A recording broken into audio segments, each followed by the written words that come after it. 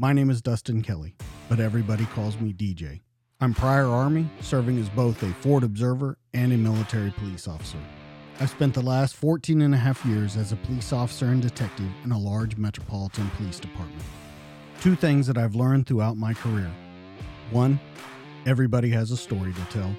And two, the best stories are true. This is the DTD Podcast.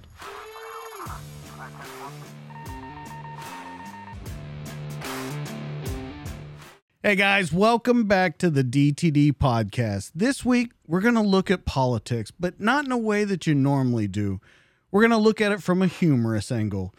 Tonight, I have on the show a cartoonist and satirist, A.F. Branco. Now, he's been on Fox News, Rush Limbaugh, and he's known for his very decisive and sometimes very angry cartoons. Let's get into it with him. AF, how are you? I'm doing great, DJ. Thanks for having me on, and thank you for your service as well. Oh, well, you're very welcome. And let's talk about Maxine Waters for a minute. Now, I want to come back to her later on, but if you notice, when she makes speeches or when she talks about things, she's very well known for telling people, you need to be more aggressive. You need to get in their faces. You need to do all these things. Yet the same people that are saying these things attack conservatives, attack the right for saying, be aggressive in your thoughts, be aggressive in your actions. I think we're talking about two different aggressives though. And you see it. And what I thought was amazing was when all this was said, nothing was said to her. She wasn't taken out of her job, anything like that.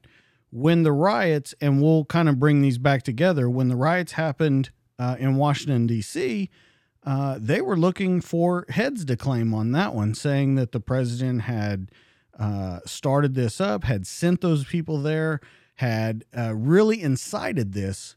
Yet when it was brought up to look at the other side, it was once again overlooked.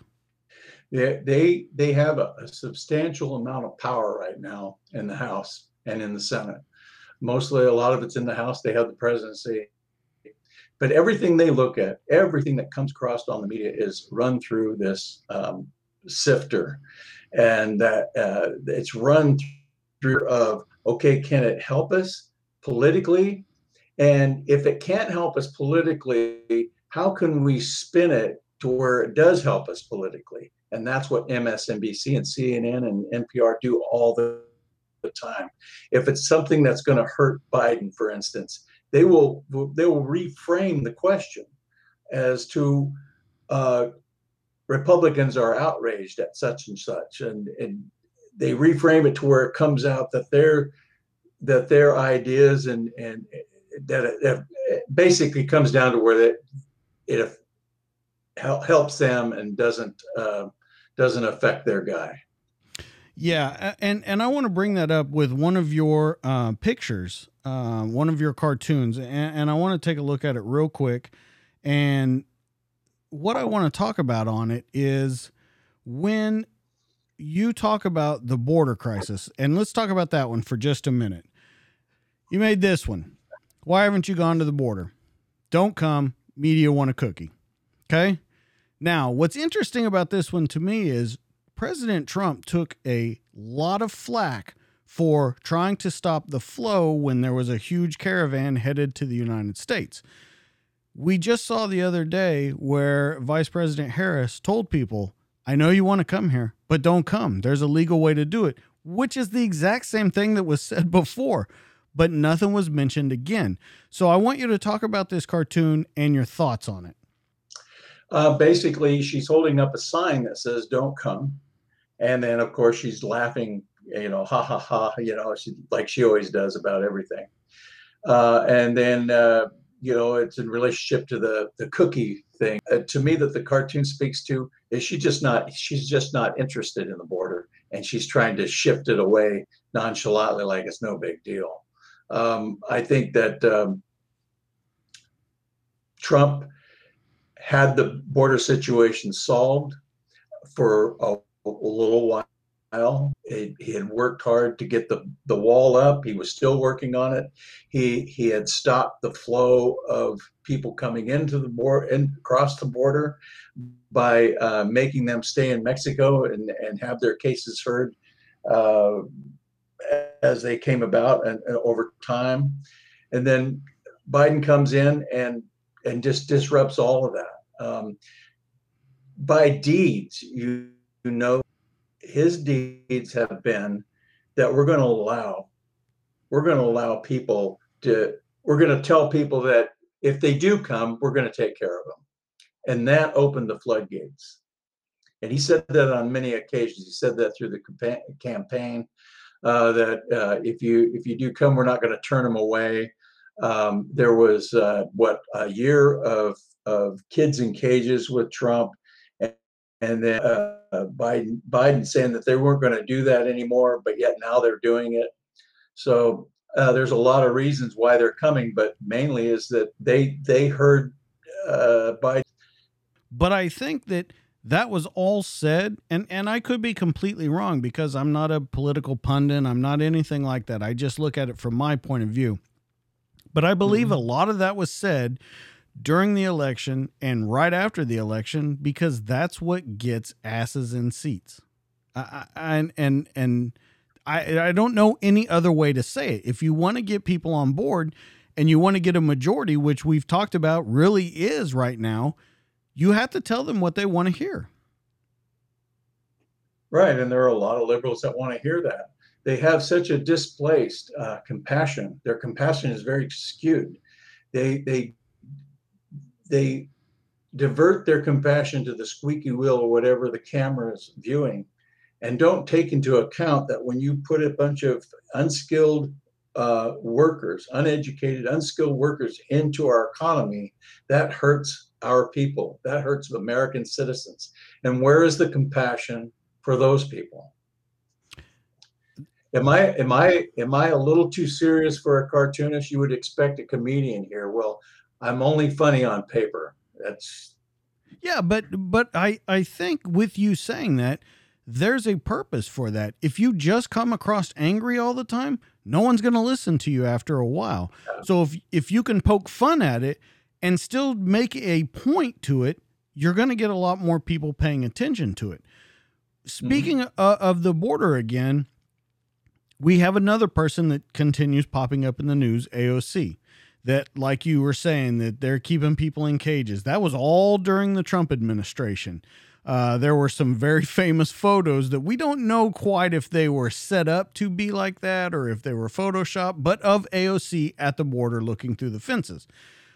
When you bring it up now, it doesn't seem to be that big of a deal anymore. And so I wonder. Yeah, she was. Go ahead. Oh, no, I just said she was crying at a bunch of parked cars from what I heard. So, yeah. Well, and so when you get to it now and you say, it's not that big of a deal now, or they're being taken care of better. As far as I understand, it's all the same structures. It's all the same buildings that were around during the Trump administration. There's no difference. They haven't built anything new. There's no streamlined system or anything like that. So I've heard you say over and over, the reason that you draw cartoons is to show the hypocrisy of the left. And absolutely. I think this is a huge hypocrisy. Absolutely. It's one of my pet peeves, is the hypocrisy of the media, which they're beyond help. Everybody knows it. Even the people on the left know that the media is all in the camp of the Democrats. They're just the propaganda arm of the Democrat Party. But like I said, people like AOC, they're not interested in kids in cages when Biden is president because it doesn't advance their power. It doesn't advance their narrative. They're not interested in black on black crime and all the death and destruction in Chicago and different cities where black people are purple. That doesn't matter to these people. They don't want to hear about it. So if Black lives really mattered, they would be very concerned about those Black lives, but Black lives only seem to matter if you're killed by a white cop. And that is the type of hypocrisy that I try to bring out in some of my cartoons when I have the chance. So what kind of, before we get into your actual cartoons, what kind of backlash when you do receive it, what are you getting? Oh, yeah, emails I get, especially on my threads, Twitter. Like, I get a lot of backlash. I'm on my cartoons have been dominant. Fox News has been putting them up there every day as the cartoon of the day, and they've been doing that for a couple of months. And they have a thread there of comments that people make, and it's fun to kind of look at the comments. The comments range from anything, most often, probably about a good 90%. Great job, love your stuff, awesome, don't stop, that type of thing. And then you have the other where you're the worst person. I wish you would just go bleep yourself and bleep, bleep, bleep, bleep. You know? But and then there's some I know that get taken down. Some of the comments get taken down. Yeah. I can only imagine what those said. Oh yeah, I don't want to. I'd look at those, but I've had death threats. I've had, you know, not subliminal, but veiled death threats that are kind of, you know, innuendos. It's just some horrible stuff. And so when you get stuff like that, when you get death threats for a cartoon, how do you continue doing what you do? Do you have an end game? Do you have, is it just something altruistic? What is it that keeps you going after you see, man, people want to kill me over a cartoon? First of all, I know I'm over the target when I'm getting the flack, and I get a lot of flack. Um, the the most pointed cartoons, the ones that really encompass a lot of truth and fact and really punch between the eyes, are the ones where the liberals seem like they come from all over to attack. How I take that is I must be doing, if I wasn't getting any type of flack, or you know, I would think I'm not doing my job, or getting the points out that I want to get out there. Um, I love the accolades. I love the kudos and the accolades, but I know that if that's all I'm getting, the liberals aren't disturbed by what I'm saying. And that's how I feel about that. Well, and I think that goes to, we can go back to talk about President Trump for a minute. I think that was a lot of things. He did say, and I'm going to be the first to say it, I love President Trump as being president. He did say a lot of dumb things. I get it. I'll be the first to admit it. There's some things that you just shouldn't do. You shouldn't be on Twitter. There's a lot of things. On the opposite side of that coin, though, it feels like the first time in a long time in politics that he was actually putting people, or someone was actually putting people on their heels and making them really worry about what could possibly happen. Could the swamp be drained? Could these ideas become, I guess, policy? And so that's what I really enjoyed about it. We see a lot of things, and I've seen your cartoon where we had a great economy during Trump, and you have Obama being carried, and he says, I made that happen. But we see right as we go back into a Democratic view, gas prices are through the roof, lumber prices are through the roof, food prices are through the roof, service prices are through the roof. And there has to be something to it that as soon as they take over, Biden, Harris, the crew that is in facto or de facto running Washington right now, there has to be something to that. That's not something made up in people's minds. And I just wonder, and I think I've seen you draw a picture about it. I sure would like a mean tweet and $1.50 gas right now. I mean, absolutely. I have done a few cartoons with that. I can't recollect, but I have done a few. and I'm not quite clear about the scenario, but it's almost like it's falling apart, but at least we don't have Donald Trump tweeting anymore. We have the world in a nuclear comet that's going to destroy the world in 10 minutes to worry about Trump. The way I look at it, I don't know who he is. I've never hung out with him. I've never been invited to the White House or Mar-a-Lago to get to know him or anything. For me, for all I know, he could be a real big rear end. But that's not why I voted for him. I didn't vote for his personality. I voted for him because the first time I voted for him was he wasn't Hillary. Absolutely. And I think that's He what a lot wasn't of people. Hillary was so crooked that you could smell the stench of TV, and everybody knew it. Everybody knew it. She was putting on this big smiley face, but that was. And then I voted for him because I hoped what he was saying was true. That was the reason I voted for him the first time. The second time I voted for him, I knew that this guy had our country's interests at the forefront of every decision he made, whether it was the border, foreign policy, whether it was dealing with Germany, whether it was dealing with Russia, dealing with China, or any situation that came out. He always put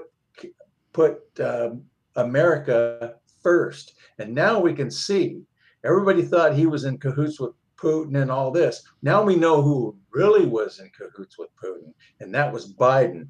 And now we understand more about the money that Hunter Biden from the oligarch a couple of years ago. Now we know more about what was expected from Biden if he became president, and that was to open up that pipeline in Russia, one of ours down.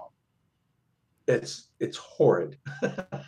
Well, I want to go back to something you said when you were talking about Hillary and Trump. And you said the first time you voted for Trump because he wasn't Hillary.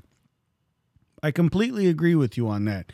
Here's the only problem that I see, and it kind of bit us in the ass this last time, because I think a lot of people voted for Biden because he wasn't Trump.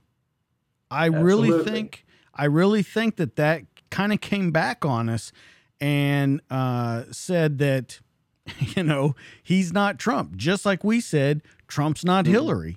Now, as for voter fraud and all those things that are being sorted out, I once again go back to saying Trump says some crazy things. I heard yesterday that he's now telling people that he would be reinstated as a president by August. I don't think that's going to happen.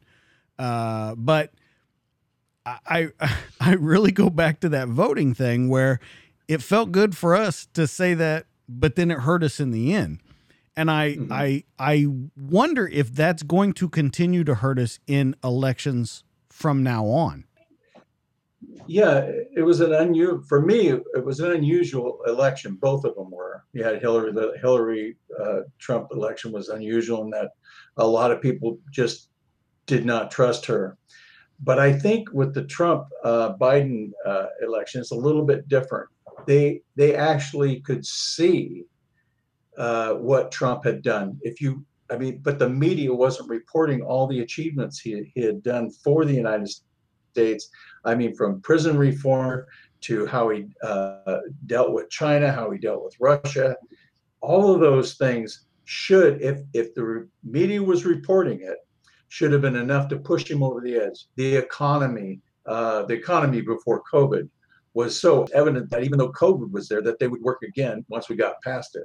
But I think the media did such a great job of banging away the fact that he was responsible for 500,000 deaths due to COVID, that that was effective. So that's the difference between the Hillary Trump and the Trump Biden election.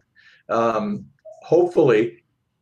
And also, we have to keep in mind that the Democrats worked overtime using COVID as a way to change the voting regulations in different states.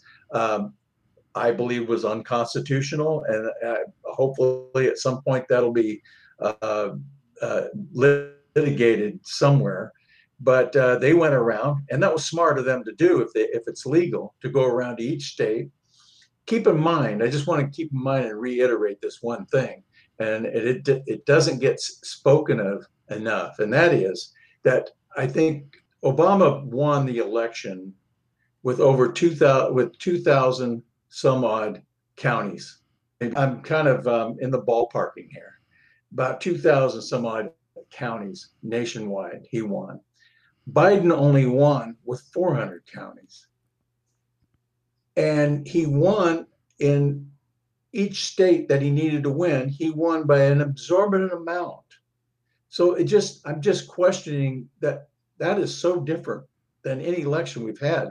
If it was the same, it would have been spread out among all those counties, but it wasn't. It was just in maybe one particular county that he needed to win in.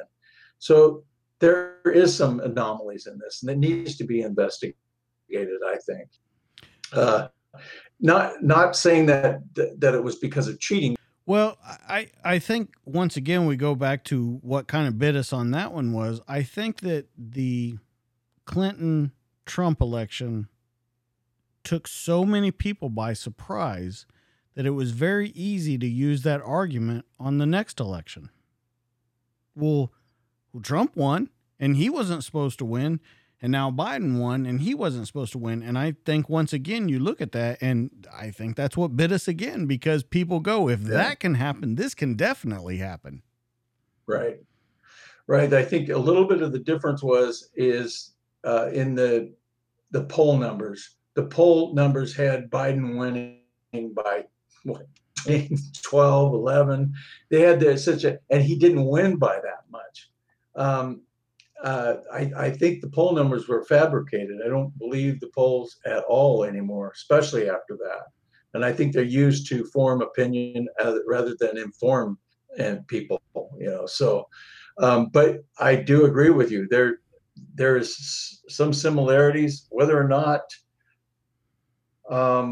it makes a difference in the outcome of an election. I don't know. I think that the Republicans need to get smarter about the legal aspects of this. If Democrats can go around to these counties and unconstitutionally change the laws in their favor, Republicans should be able to do it too. The Republican state legislators that are supposed to make these changes, not arbitrarily through the governor or just willy-nilly just change them. They have to be done through a process, and I believe that was unconstitutional, the process that they used. I would tend to agree with you on that. I think, though, that we're so far down the road from it that I don't know if there ever really will be I guess you would say, a true investigation of it. We're a little too far down the road. There's a little too much, I guess, water under the bridge for this one to ever happen.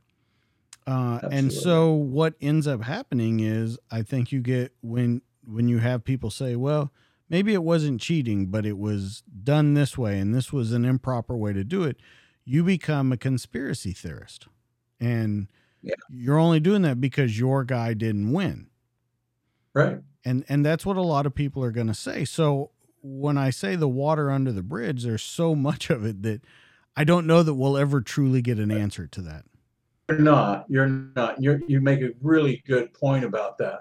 That is why Republicans for the next election, I'm not talking about this one as much as for the next one, they have to be able to verify these signatures.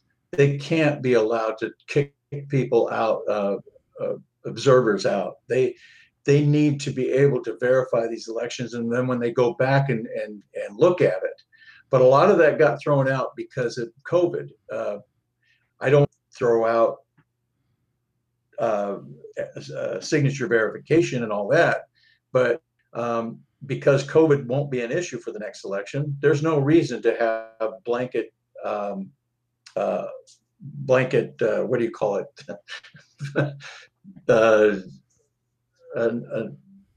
Mail-in voting. Okay. Mail-in voting, I believe, is just ripe with the possibilities of fraud, and it's unnecessary.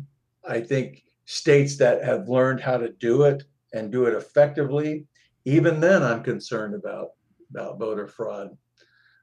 And any kind of mail-in ballot situation, unless somebody requests a ballot they shouldn't be able to get one. Then they have to prove who you are. I get ballots in my mailbox that don't belong to me, and I end up, Just writing filling on them it out and and sending sending them them off. in. But yeah, I mean that's what some people do. That's Exactly. what some people are doing, and so I'm concerned about that, and I think they need to do something to kind of prevent those things. And Democrats just aren't interested in it. They're not interested in making sure that voter ID is a big one for me, because there's only one reason you're not for voter ID, and that is for voter fraud. And if you think that black people aren't available, aren't don't have the ability to get a voter ID, then you're the racist. Yeah, I want to talk about another one of your pictures. And I want to talk about Pelosi, and I want to talk about one that you did that I really enjoyed. And we talk about McCarthyism, Pelosi. Now, I'm guessing you're talking about McCarthy and saying people were a communist. Um, I'm wondering, though, on this one, how far do you think we are away from this actually happening? Of course, this literally has not happened, but how far are we from it? We're pretty close. I mean, if we are a ways as far as the absolute inquisition that McCarthy was doing. And um, although I think McCarthy was his ideas as far as what's going on at that time with communism, his his his mannerisms, his ideas of how to go about doing it, his policies of and getting people into to to to be investigated and all that, and ruining people's lives. I think it hurt him. It hurt his. It hurt the idea of what was really actually happening. People became sympathetic to the people that he was investigating. I think if Pelosi and the Democrats continue to do this, the same thing's going to happen. You already have a huge outburst of upheaval over critical race theory, and there's all types of things like that are brewing, and Democrats always have a tendency to overreach. Um, there, there are a lot of people that see this January 6th Inquisition, hundreds of people locked up over just hanging out there. Some of them were let into the Capitol. Some of them were outside the Capitol, and they're locked up. But yet they just let people who burned down courthouses and police stations across the country, they just let them go. And they didn't burn the place down. They didn't. The person that died was one person who was shot by a Capitol Hill police officer. Babbitt, I think, was her name. And The Air Force veteran. yeah, the Air Force veteran. And what was her first name? I don't want to forget her first name. I had it written down somewhere. Um, anyway, forgive me for that. But anyway, there isn't just one thing that the Democrats are doing that is hurting. I think ultimately hurting their cause. But then it goes back to the media. Is it being reported? Is it being? The New York Post just came out with an article, the 10 top lies the media said, which were, I think, was colluded with Russia, Muslim ban. They lied about that. They lied about the taxes for the rich. 8% of the people benefited from it. They lied about kids in cages. They lied about Hunter Biden laptop, all of this stuff, but it never comes across all at once, like the Washington or like the New York Times Post put out there. So you could see one lump sum of what the media is doing, and where it would be a completely different story if it was Biden instead of Trump. And I think this cartoon that you did right here kind of proves that point of what you just said. You see all of the destruction in the background, but you have someone trying to push another agenda. Absolutely. And that's exactly what I was trying to, convey in that cartoon. You have Antifa, you have BLM, you have cities burning, you have Minneapolis is just devastated. You had Seattle. I mean, just a number of cities where they're running. LA. All this going on. Police stations burned up, courthouses burned, business after business, people dying, cops dying, all this, and hardly a mention from the Democrats or the media about it. What do they call it?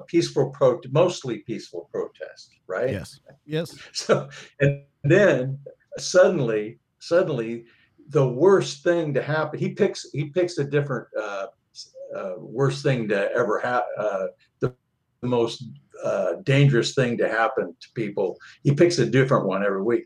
Last week it was white supremacy, and I think this week it's global warming. But he picks all these red herrings and all these uh, uh, deflection type things to get you to look away from the disaster that the Democrats are. So I want to talk about one other topic that kind of, I think all of this wraps around. And it's something that's followed us for about the last year and a half, 2 years. And of course, it's COVID. It seems to be at the forefront of well, I know at least last year, it was the forefront of every single story out there. You couldn't turn on the news. You couldn't watch a movie. You couldn't do anything without hearing about COVID. Some stuff has come out about the doctor here, and we've seen that even though these mask mandates are happening, like in Texas where I'm at, where you don't have to wear it. It's encouraged, but you don't have to wear one. Any government building cannot make you wear one. This has all been passed down from the governor. We still see coming out of Washington, D.C., we still see you should wear this and you should wear 3 and you should wear 4. And of course, I'm exaggerating about that, but there still seems to be where that is almost being used as the kind of monster under your bed instead of what it truly is now. My personal opinion about that is I believe that the Democrats have always been seeking as much power as they possibly can. They have been seeking it through global warming and climate change as a way to extract people's wallets and to gain more control and more regulation over people. They're actually control freaks to me. They're that way. They believe that people are nothing more than cattle to be engineered and moved around, get their shots, get their shots. They should be eating this. They should be doing that. And they're constantly wringing their hands and figuring out how they're going to move the cattle from here to there. And it's not their job. It's not their job to treat us like cattle. Our forefathers set up a system where we're individuals. You protect the individual, you protect everybody, basically. And the mask thing and the COVID thing, it just sped that up by years to where they finally had a reason to have total control over every aspect of our life. But in the blue states, these governors having a real hard time letting that go. And they're trying to, it's like they're not letting it go of their cold, dead hands. I mean, it's like, what did Obama said about clinging to their Bibles and their guns? Well, they're clinging to COVID and whatever else they cling to keep their power. It's sad to see it that way, but it's just the truth. Look at some of the red states. DeSantis, I mean, the guy is great. Some of the other red state governors. Yeah, and I think you're correct about that. And you're talking about the Florida governor. I think that the Texas governor has done a great job. Oklahoma has done a pretty good job. But once again, you're talking about those. You're talking about those states where when you looked when the elections came through, they were one color. Those I mean, the majority of them were one color.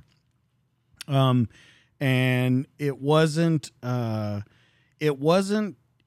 It seems funny because you talk about a state like Florida, and when we mean one color, you have red and blue. And when the elections came around, especially going back to that Clinton-Trump election, there were things that happened in Florida, not only that time, but this time too, that weren't expected and they didn't think would be able to be pulled off. You would see deep pockets of in the large cities, in Miami, in Dallas, in Austin. You would see where you would get a different color there, but everywhere else around it was the exact opposite of what they thought it was going to be. And so I go back to that question again, where I wonder, when you see those things, when the Democrats see those things, what is the next step in order to win those back over? Win them over to blue? Yeah.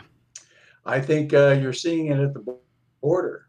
I think you're seeing it in your schools with critical race theory. I think you're seeing it.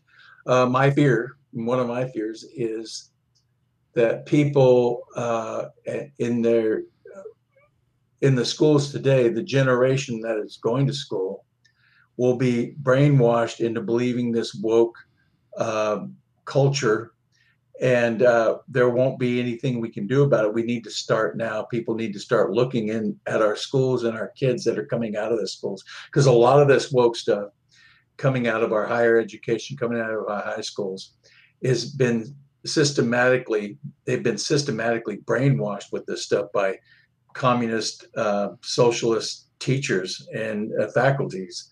Not all of them, but enough of them to where it's making a difference. And we're seeing that difference being played out in our cities and states across the country. That is where I think they want to go. And I think that's where they're trying. They're trying every aspect. What they've been very good at doing is getting into our local governments, into the schools. They run for local elections. Conservatives, on the most part, I think they're busy doing family stuff, or businesses and running businesses, working, raising families, going to church, a lot of that. And they've never really been focused on local elections. But Democrats for a long time have. And I would love to see it. I know that some people are advocating and pushing for people to start getting involved in their schools and local elections, and that would be a good improvement for us. Here's what I worry about, and we'll see if you agree with me. I worry that we get to such a great divide that it will be very hard to bridge it ever again. I agree. I agree. I feel like sometimes we're almost there. I've lost some good friends. I've lost some relationships that were very dear to me, not because I let them go, not because I pushed them away, not because I didn't want to be friends with them anymore. Yeah, just because they crazy couldn't tolerate. To me. That's crazy that is going on. Yeah, and I agree. It's so crazy because it wasn't that I couldn't tolerate. It was because they couldn't tolerate mine. They just couldn't. They couldn't bring themselves to be around somebody that believed what I believe, and that I've never seen quite that before. I've had friends where we've had debates back and forth about politics, and we've always got along. We agreed to disagree about different things over the years. They voted for Obama, I didn't, and we talked about it, and then we laugh it off, or we say, yeah, well, I just don't agree with that. But this time is different. This time there's a rage. There was a rage behind the left, and people that I know and friends I know that I've not seen. The hate for Donald Trump, so intense. And I don't know if they had attached their psychosis to their politics in some way that it comes out that way. But I've seen the guy do nothing that warrants that. And here's the point, though, that is crazy to me when you say that. The hate for Trump was so real. I completely agree with you. That was there. But for a friend of yours who's been a dear friend forever to hate another person so much that they can't talk to you, that's insanity. I mean, that's the definition of insanity. Exactly. And I've tried to, I have to allow it to happen. And there's nothing I can do. I'm not going to comment because I've lost a friend. It was his choice, their choice to want to make that decision and go that way. There's nothing I could do to stop it. There's try to not make amends, but try to have a conversation about it. But that's how deep the hate is. It's beyond anything I've ever seen. Yeah, and it seems funny to me that the people that preach the most about being peaceful and including everyone seem to exclude the most people. Absolutely. Inclusiveness is the word they like to use. Tolerance is what they like to use, but they're the most intolerant people, especially this last 4 years, the most intolerant people that I've ever seen as far as this goes. It's just unbelievable. You can't even bring up something that maybe everybody should be able to agree that Trump's did good. You should be able to talk about that, but you can't even discuss that. So let's talk about a couple of the things about you, where people can find you. I want to talk about your books first. Make America Laugh Again, Volume 1 and 2, and then Keep America Laughing, in parentheses, at the left. Let's talk about those books and then where people can find them. Well, Patriot Depot has my book, Keep America Laughing at the Left. That's my most recent one. I just so happen to have a copy. So when you do these books, does this, I guess my question to you was, do you get all of that anxiety, that I don't know if it's, I don't think it's anger in talking to you, but do you get those feelings out? Do you feel kind of like the pipes are clean after you're done with it? Well, as soon as I finish a cartoon, I'm on to the next one. And I don't really think a lot about the last one I did, but I've always have something brewing in there. I always have issues that are coming and going. And what I do at the end of maybe after 2 or 3 years, I go back and look at some of my cartoons, and I focus, or I try to pick out some of the better ones, the ones that I think are more pointed, have a longer shelf life.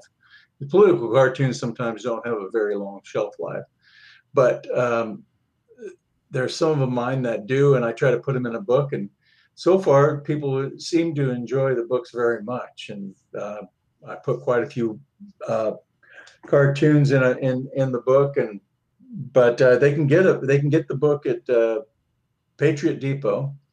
Also, I think Amazon has them too, if they're interested. They want to see my cartoons too. They can go to Comically Incorrect. I was just about to mention that one. Yeah, and almost all of my cartoons are posted there every day at some point. Again, Legal Insurrection. I do it a week with cartoons. Some in the government, they have a site called Daily Torch, American Cares, Conservative Daily, Flag and Cross. Also, I do cartoons for them too, and they don't tell me what to draw. That's all out of my own head here, good or bad. So, own opinions. Also, people can find you on Facebook. They can find you on Twitter at AF Branco. And then on Facebook, it's just your name, correct? Yeah, just Antonio F. Branco. Also, I have a Comically Incorrect Facebook page that they can look at. Also, I want to point out on your Comically Incorrect, it's not only your cartoons.